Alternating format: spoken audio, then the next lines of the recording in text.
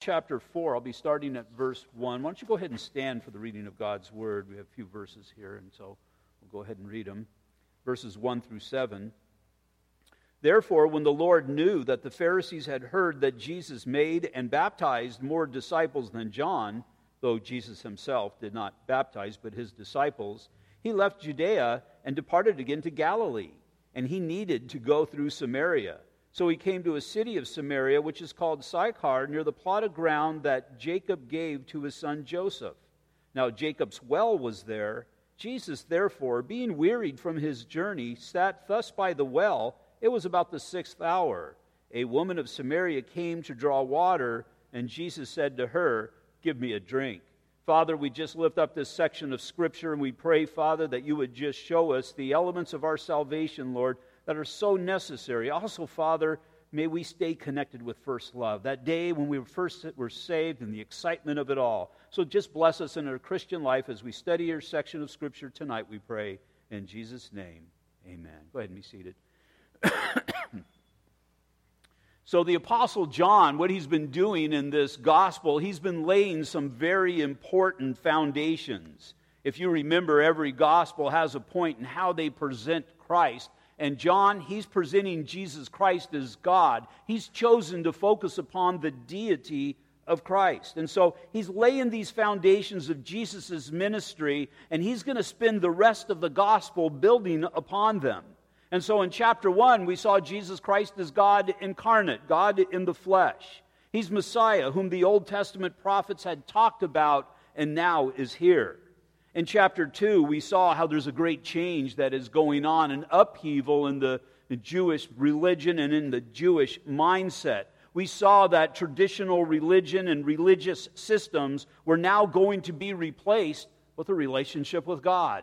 Just as surely as it happened back then, it happened in my life. I was a traditional religious, and I thought that's why I was getting into heaven until I realized a relationship with Jesus Christ. Before, it was kind of, hope I get into heaven through this religion that I participate in and that hour that I spend every week. But now I know that I am going to be with the Lord because I am sealed with the Holy Spirit. And so for this to be accomplished, a complete change would need to happen in one's life. We saw in John chapter 2, verses 24 through 25, but Jesus did not commit himself to them, speaking of the crowd, because he knew all men, and had no need that anyone should testify of man, for he knew what was in man. What was it that resided within mankind that Christ could clearly see? And again, this is all men, because we're told in Romans chapter 3, verse 23, all have sinned and fallen short of the glory of God. And so Jesus is understanding, he's the new sensation. He's doing healings and these amazing miracles, and the crowds are starting to come, but not everybody's coming with a pure heart. It's why Jesus did not receive them all, because he understood the impure motives that can reside in the hearts of mankind. There is one who can be held up as the standard for holiness, and only one, that's the Lord Jesus Christ. Well, they attempted, as we saw in chapter 3, it's as if they presented their best case scenario, and we've been looking at his life and the ministry from Christ to him for the last couple of weeks, this man Nicodemus. Nicodemus, well, if you're going to present a man as far as his own righteousness, he was the best case scenario. He was a powerful man. He was a ruler of the Jews. He was well educated. He was a religious leader. But even he fell short of the glory of God. Jesus could see what was in him because he could see what was in all man. And so what did Jesus tell him? You, Nick, you need to be born again. And then that's when we developed all of chapter 3. And really what it all boils down to, verse 36, and it's what we need to consider as well. And then I'm in chapter 3 still. He who believes in the Son has everlasting life, and he who does not believe the Son shall not see life, but the wrath of God abides in him.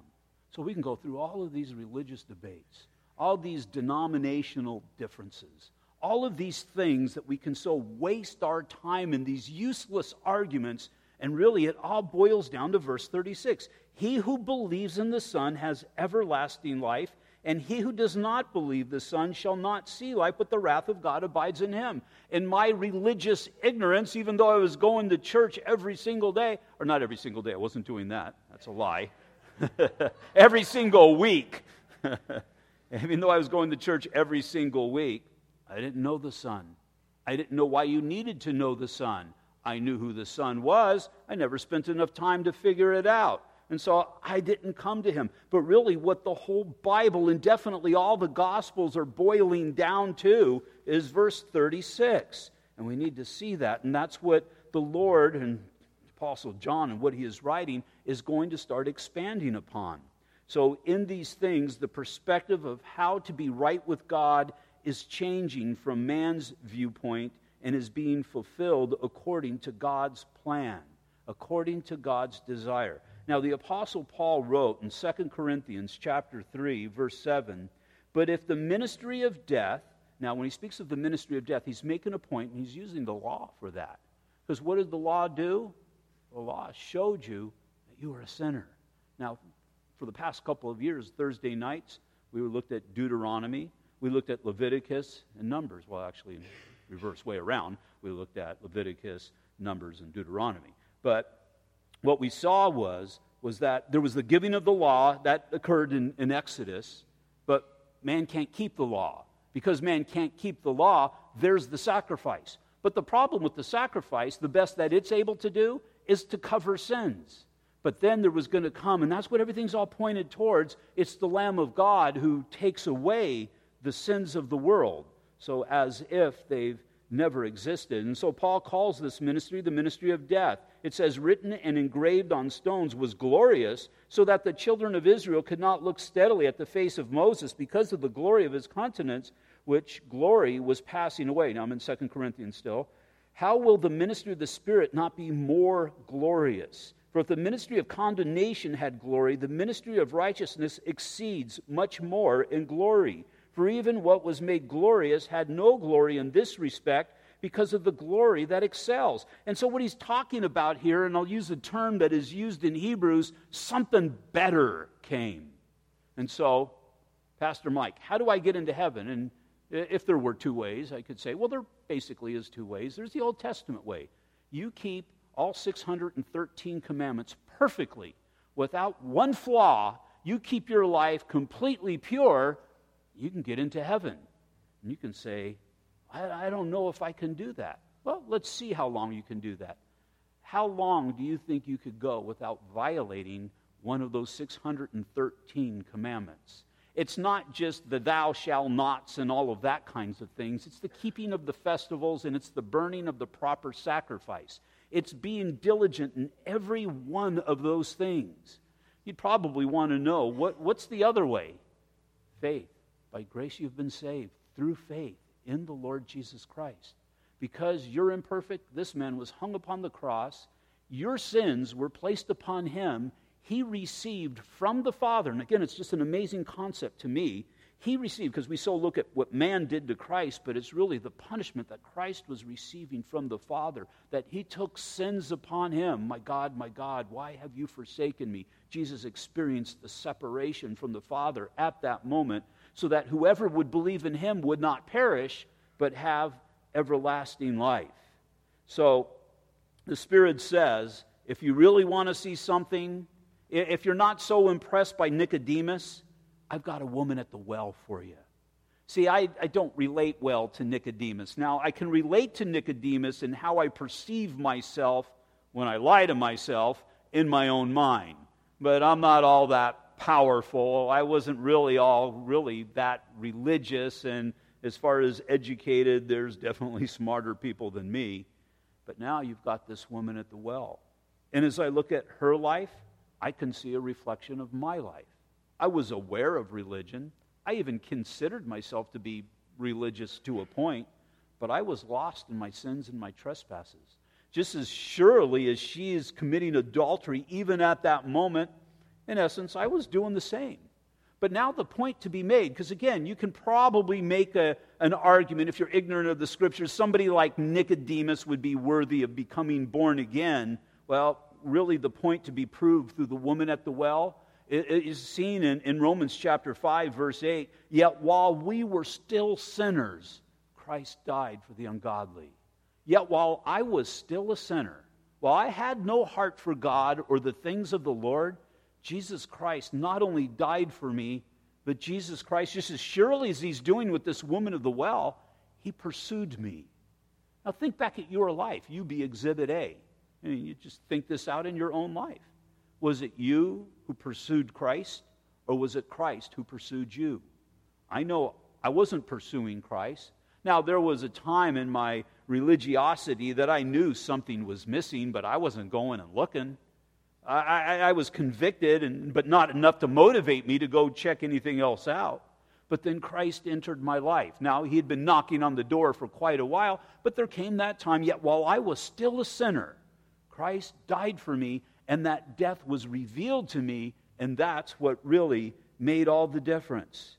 So truly understand what's going on, to truly understand what's going on here, we need to see the contrast and the similarities between Nicodemus and this woman. Look at the contrast. He was a Jew. She was a Samaritan. A Samaritan, well, they were just maybe a notch above, maybe a notch below a dog back in that culture, and a dog was not looked upon very favorably. You see, a Samaritan, they were part of the northern kingdom when there was the split during the days of Rehoboam and Jeroboam. There was, after a few hundred years of that split, they were taken off into Assyrian captivity. Well, God had restored some of them and they came back to the land, but they couldn't prove their genealogy.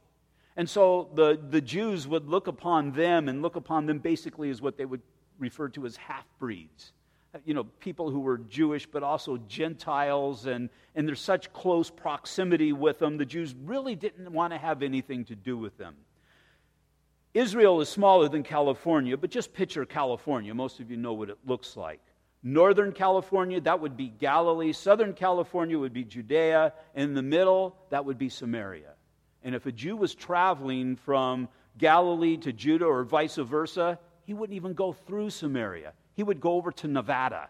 They would go through Nevada, all through the desert, and into the region of Galilee, or down into the region of Judah through that. And I say Nevada, and it's very similar in that area that is east of Israel is pretty much like the desert that we have here. It's all wilderness. So again, this man was a Jew. She's a Samaritan. He was an educated politician, a powerful man. She was just a commoner. She was just out getting water one day. He was highly moral. She was highly immoral. He had a name of one who conquers the people. It's what Nicodemus means. Her name, we don't have a name. We just call her a woman at the well. He was a man. She was a woman. Women were looked down in the culture. He came at night. He was concerned about his reputation. She came at noon. She didn't have a reputation, or the one she had wasn't all that good. He was seeking, but with her, Christ, as I said, was pursuing her. Christ was seeking her. At the end result, we're not real sure with Nicodemus. Again, I built a little bit of a case as he came with Joseph of Arimathea to take the body. More than likely, he became an undercover believer. But as far as her, we're going to see that not only is she going to be born again, but she's also going to go and witness and lead other people to the Lord Jesus Christ. This is a woman that after Christ meets her and she receives Jesus as her Lord and Savior, she's out there, and what is she doing? She's bearing fruit. The similarities, again, both were religious. Nicodemus, a Pharisee, one who practiced religion to the T. This woman at the well, she had a general religious knowledge of a lot of half-truths, but she was acting in the flesh and definitely not in the spirit. Neither of them were saved. Both fell short of the glory of God. In Matthew chapter 5, verse 20, Jesus said, "For I say to you, unless your righteousness exceeds the righteousness of the scribes and Pharisees, you will by no means enter the kingdom of heaven." Exceeds the righteousness of the scribes and the Pharisees. Nicodemus was a Pharisee, and so what he's talking about is not perceived perfection, but honest, heartfelt perfection. God will never settle for less than perfect. The thing about it is, the thing we have going for ourselves, you have been made perfect in the sight of God through the blood of the Lord Jesus Christ. Because of the sacrificial death of Jesus Christ. Now, you think of it, blood blood doesn't wash anything. How does blood wash anything clean? Well, when it speaks of blood, what it's speaking of is the death of Christ. It was the death of Christ that paid the price for my sins. And now I'm justified. Justification, just a real easy way of remembering it. I mention it all the time. Now you are seen just as if you have never sinned. You've sinned, but God has divinely chosen, because of the blood of Christ, to see you just as if you've never sinned.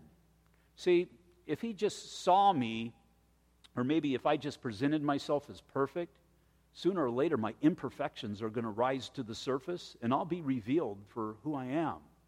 All things are wide open in the sight of God. But as God divinely, supernaturally chooses to see me just as if I have never sinned, there's an assurance to that, there's a release to guilt in that, and I can have confidence in the Lord through that. Both of these, both Nicodemus and the woman at the well, there was a spiritual emptiness that caused them to seek after truth. God has created us, we're told in the book of Ecclesiastes, with eternity in our hearts. All mankind know, even an atheist may not admit it, but they know it, there's a God. Now I can freely say that all humanity knows there's God, because once again, we'll see it when we get to John chapter 16, but the Holy Spirit convicts the world of sin, righteousness, and justice. Sin, righteousness, and judgment. As he does that, all humanity knows. Now you may hide behind atheism, or you may hide behind idolatry, or whatever it might be, but the world knows these things. We just bring these things through our witness. We bring them to light. And so they knew. They knew. Well, the benefit they had is, and we still have today, but the light now has entered into the world, and they're able to come into that marvelous light. And so there's Nicodemus. He's seeking out Jesus. She unexpectedly debates the Lord. She's debating the Lord and religious concepts. Again, she's taking her ignorance. Jesus is presenting truth. Ecclesiastes chapter 3, verse 11, he has made everything beautiful in its time. Also, he has put eternity in their hearts, except no one can find out the work of God, or the work that God does, from beginning to end. But now, through Christ, this marvelous light has entered in, that now we have an understanding. We've got an understanding just as truly as Nicodemus was, because Jesus ministered to him. Again, he summed it up in verse 36 of the previous chapter. He who believes in the Son has everlasting life. And so now there's an understanding to these things. It's just now a matter, am I going to believe these things, or am I going to refuse these things? Lastly, both being spiritually lost, were attempting to make the best of a bad situation. Again, the same that we did. We got connected with some sort of religion or some sort of worldview or belief system that would really numb the conviction and soothe the guilt a little bit.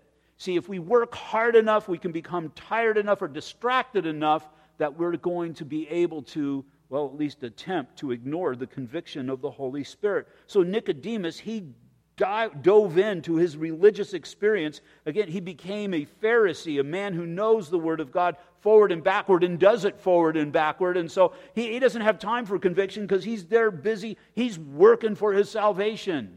And there's the woman at the well. She's chosen ignorance. A lot of us chose that path. She's chosen ignorance, and in the midst of it, she's used the flesh to soothe her spirit. But really, all it's done is, it's just caused her to become more convicted. Verse 1, therefore, when the Lord knew that the Pharisees had heard that Jesus made and baptized more disciples than John, therefore is huge here. It ties in verse 36, that cornerstone verse, with the first three paragraphs in chapter 4. First three paragraphs will encompass verses 1 through 42. So the question could have been asked, if Nicodemus can't be saved by what he's been able to do, how does this born-again thing work? Well, again, we saw last week it all hinges on he who believes and he who does not believe. So the operative question is, do you believe? Do you believe with the expectation of receiving what God has freely offered to you? So therefore, or that being the case, look at the example of belief. if Nicodemus was the best case, then this woman is the worst case. And what I mean by is the worst case taken from society. But for me, that turns into the best case because that's the one that I best relate to. So for the next couple of weeks, we should really be able to see ourselves clearly. Yeah, Nicodemus, he tells him, you must be born again. Yeah, we must be born again. But as Jesus meets this woman, I can draw parallels to how he has met me. Look at verse 42. Then they said to the woman, now we believe, not because of what you said, for we ourselves had heard him, and we know that this is indeed the Christ, the Savior of the world. This is where it all led to. This woman sees the truth of who Christ is. She can't contain herself. She goes back and tells other people, and it's not just them believing what she said. It's not just them believing what you say. It's them having a desire to hear what Christ says. As we speak the gospel, what are we doing? We're speaking the words of God. Therefore, when the Lord knew that the Pharisees had heard that Jesus made and baptized more disciples than John, the Pharisees may have felt that they've pretty much been dealing with John the Baptist, and now here springs somebody else up.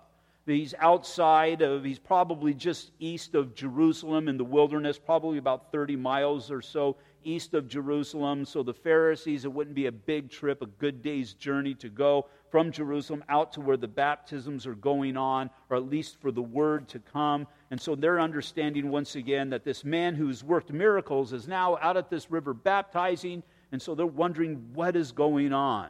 Now, again, we looked at it last week, and I'll just kind of go into it briefly.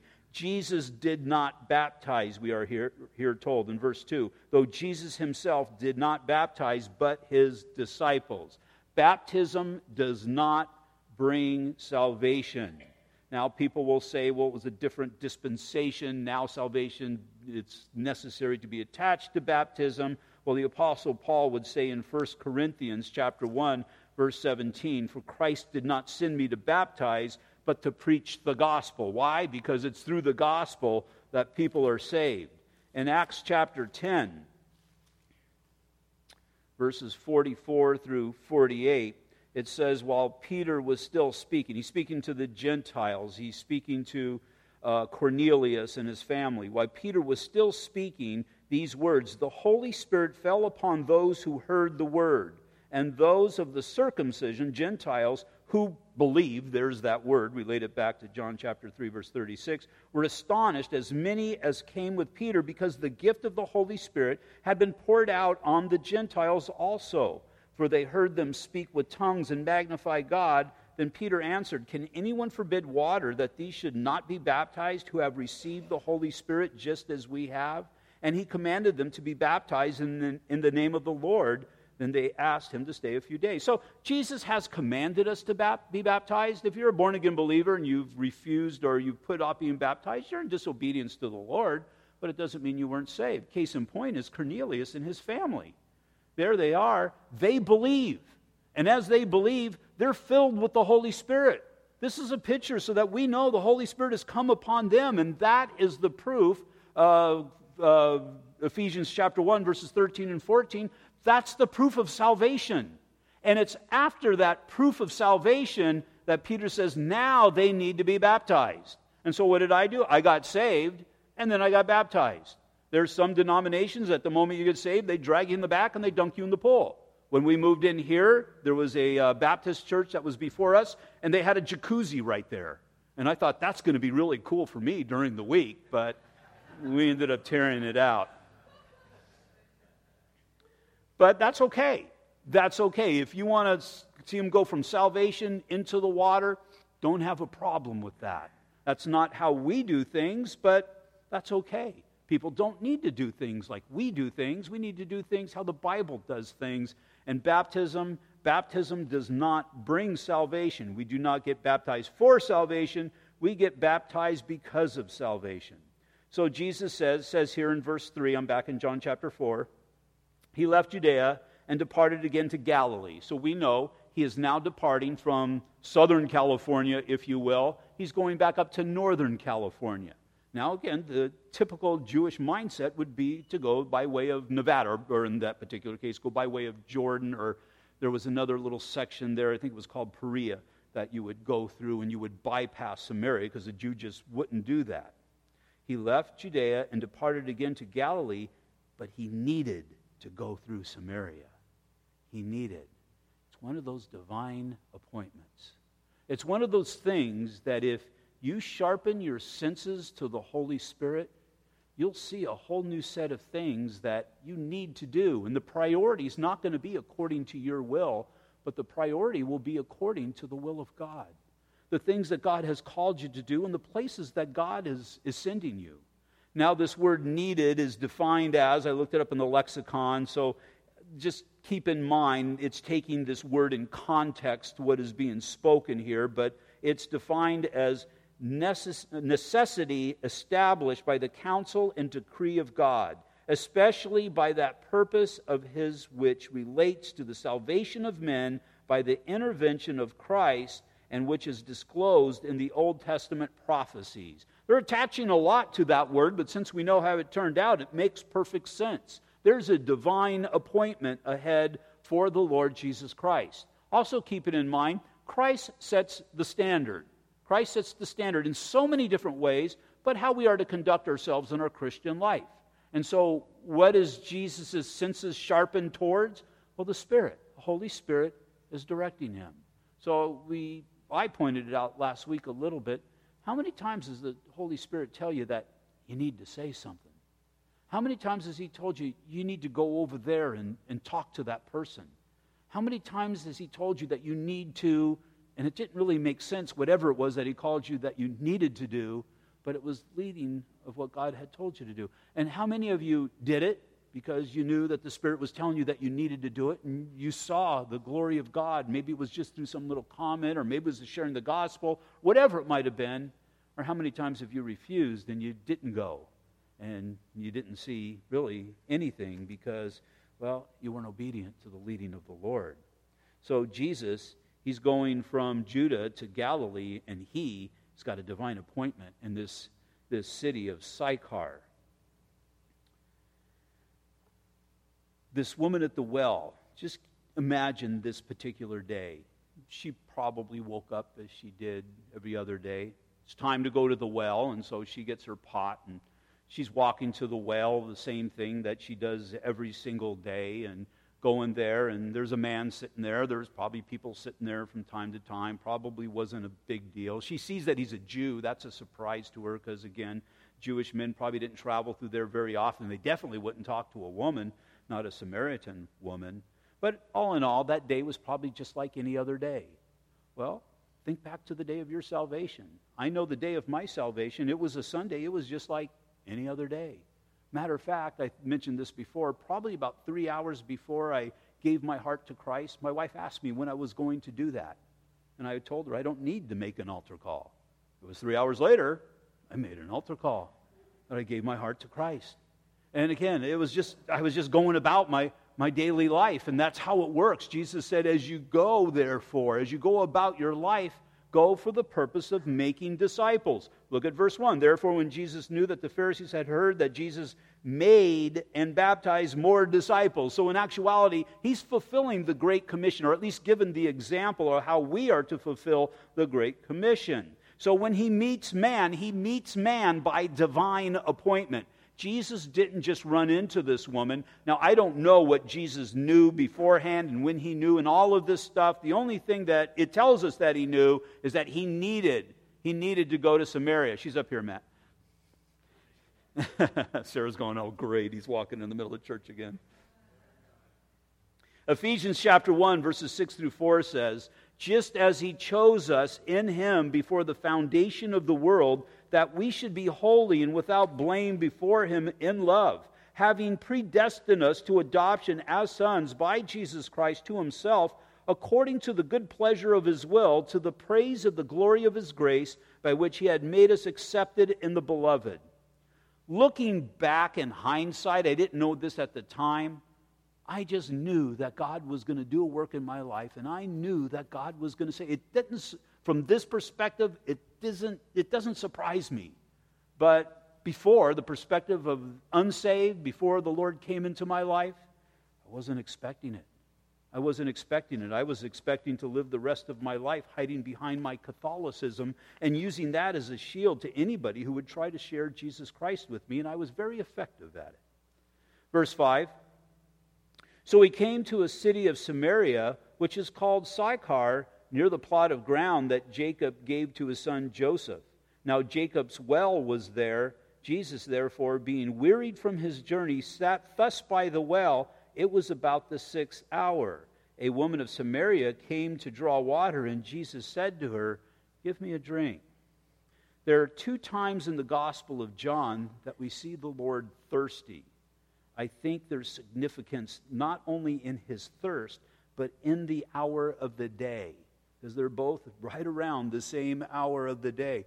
I think he wants to draw some similarities between these things. It's between the 6th and the 9th hour when Jesus was on the cross that he uttered the words that are seen. Go ahead and turn over to John chapter 19, verse 28. John chapter 19, verse 28.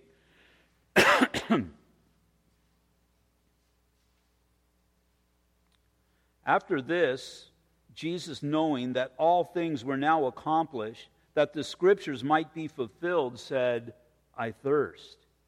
Now a vessel full of sour wine was sitting there, and they filled the sponge with sour wine, put it on hyssop, and put it to his mouth. So when Jesus had received the sour wine, he said, it is finished, and bowing his head, he gave up his spirit.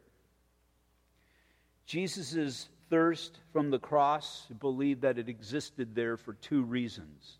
The first reason was to fulfill Scripture. In Psalm 69, verse 21, they also gave me gall for my food, and for my thirst they gave me vinegar to drink. But also I believe there was another spiritual reason. Jesus, at that time on the cross, just before he died, again in other Gospels, my God, why have you forsaken me? He's experiencing the sinful nature, not his sinful nature, but mankind's sinful nature for the very first time. Again, Jesus Christ is setting a standard and this great witness that he has given us that we can see and how these things worked out in our lives and will work out in the lives of others. He's pointing us in a direction. So right now, Jesus is upon the cross and he's experiencing all the effects of sins. Now, what is mankind's solution? Well, this gall that they lifted up to them was to dull the pain. And that's what mankind does with good advice, self-help books, religiosity once again. It's to dull the pain. The Spirit convicts the man of sin, righteousness, and judgment. And so man is under this conviction and he needs to find some way to relieve himself of it. So he'll take the gall. He'll take the gall, again, in religion or self-help or relationships or drugs or alcohol or whatever it might be. But really what Jesus is pointing us to here, he's pointing us, as sin is upon all of mankind, he's pointing us to God's solution for sin. In Psalm 42, verses 1 and 2, as the deer pants for the water brooks, so pants my soul for you, O God. My soul thirsts for God, for the living God. When shall I come and appear before God? Notice how the desire for water is increased with thirst. Have you ever been intensely thirsty, and you see water, and you just want to dunk your head in there? There's just that God-given desire to refresh yourself and to hydrate yourself. Jesus would say in Matthew chapter 5, verse 6, blessed are those who hunger and thirst for righteousness, who pant hard after righteousness. This being the case, the application, well, I've seen the intensity of the urge to quench thirst. And we're to seek after God the same way. Seek after God. Now, there's Christ upon the cross. I thirst. And what's the only solution? The only solution, we saw this in Nicodemus, that Jesus had told them when he was born again, and told them that it was only through, you must be born of the water and born of the Spirit. Now, as we saw that, what was the born of the water part? That's the Word of God. And there, what does Jesus need? He needs the solution for sin. He needs the Word of God. They were giving me gall before I was saved, but what did they need? I needed the water of the Word of God. I needed that water. And that's where we're going to go with the woman at the well and that water. And Jesus says, if you take from this well, you're going to thirst again. Because it was just the Old Testament. And the Old Testament had to continually offer the sacrifice. But Jesus said, I'll give you torrents of living water. You'll never thirst again. And again, just as Christ was upon the cross, and he took sin upon him, and he was thirsty, he had that passionate desire to quench it. It's the same thing with mankind. Mankind just doesn't know where to look. And it's us who need to bring the word and point him to where he needs to go. He was speaking also here, as I thirst, as he's standing before this woman. It's not the water so much at this point, back in John chapter 4, it's now her. See, just as we are to thirst for God's water, the only way that we're even able to do that is because first, God thirsted for you. God thirsted for you. Now, God didn't just desire you. God didn't just want you. There was an intense desire for you. An intense desire. We saw it a couple of weeks ago. God so loved the world that he gave his only begotten Son, that whoever believe in him will not perish but have everlasting life. It was to that degree that God set aside some of his divine attributes, and he came so that you would understand and you would be able to receive. It's why John calls Jesus Christ the Word, because it's the Word that we want. And Christ, he thirsts for us that we would come into his kingdom, that truly we would believe in the Son and have everlasting life. Therefore, God thirsts for you so that you may believe. This thirst is to the degree that he would empty himself of glory and he would take your sin upon himself. And so, if you're a Nicodemus, you need to be born again. If you're a woman at the well, well, yeah, he'll meet a Nicodemus because, well, Nicodemus could do so much, but who am I? This woman is defeated. She's been beaten up by life. She's just kind of dragging her pot to get water because that's what she does every day. But it's there that Christ entered in. And again, make this real to your life. Look at the day that Christ entered into your life. It was that day that he made known that it was for you that he thirsted.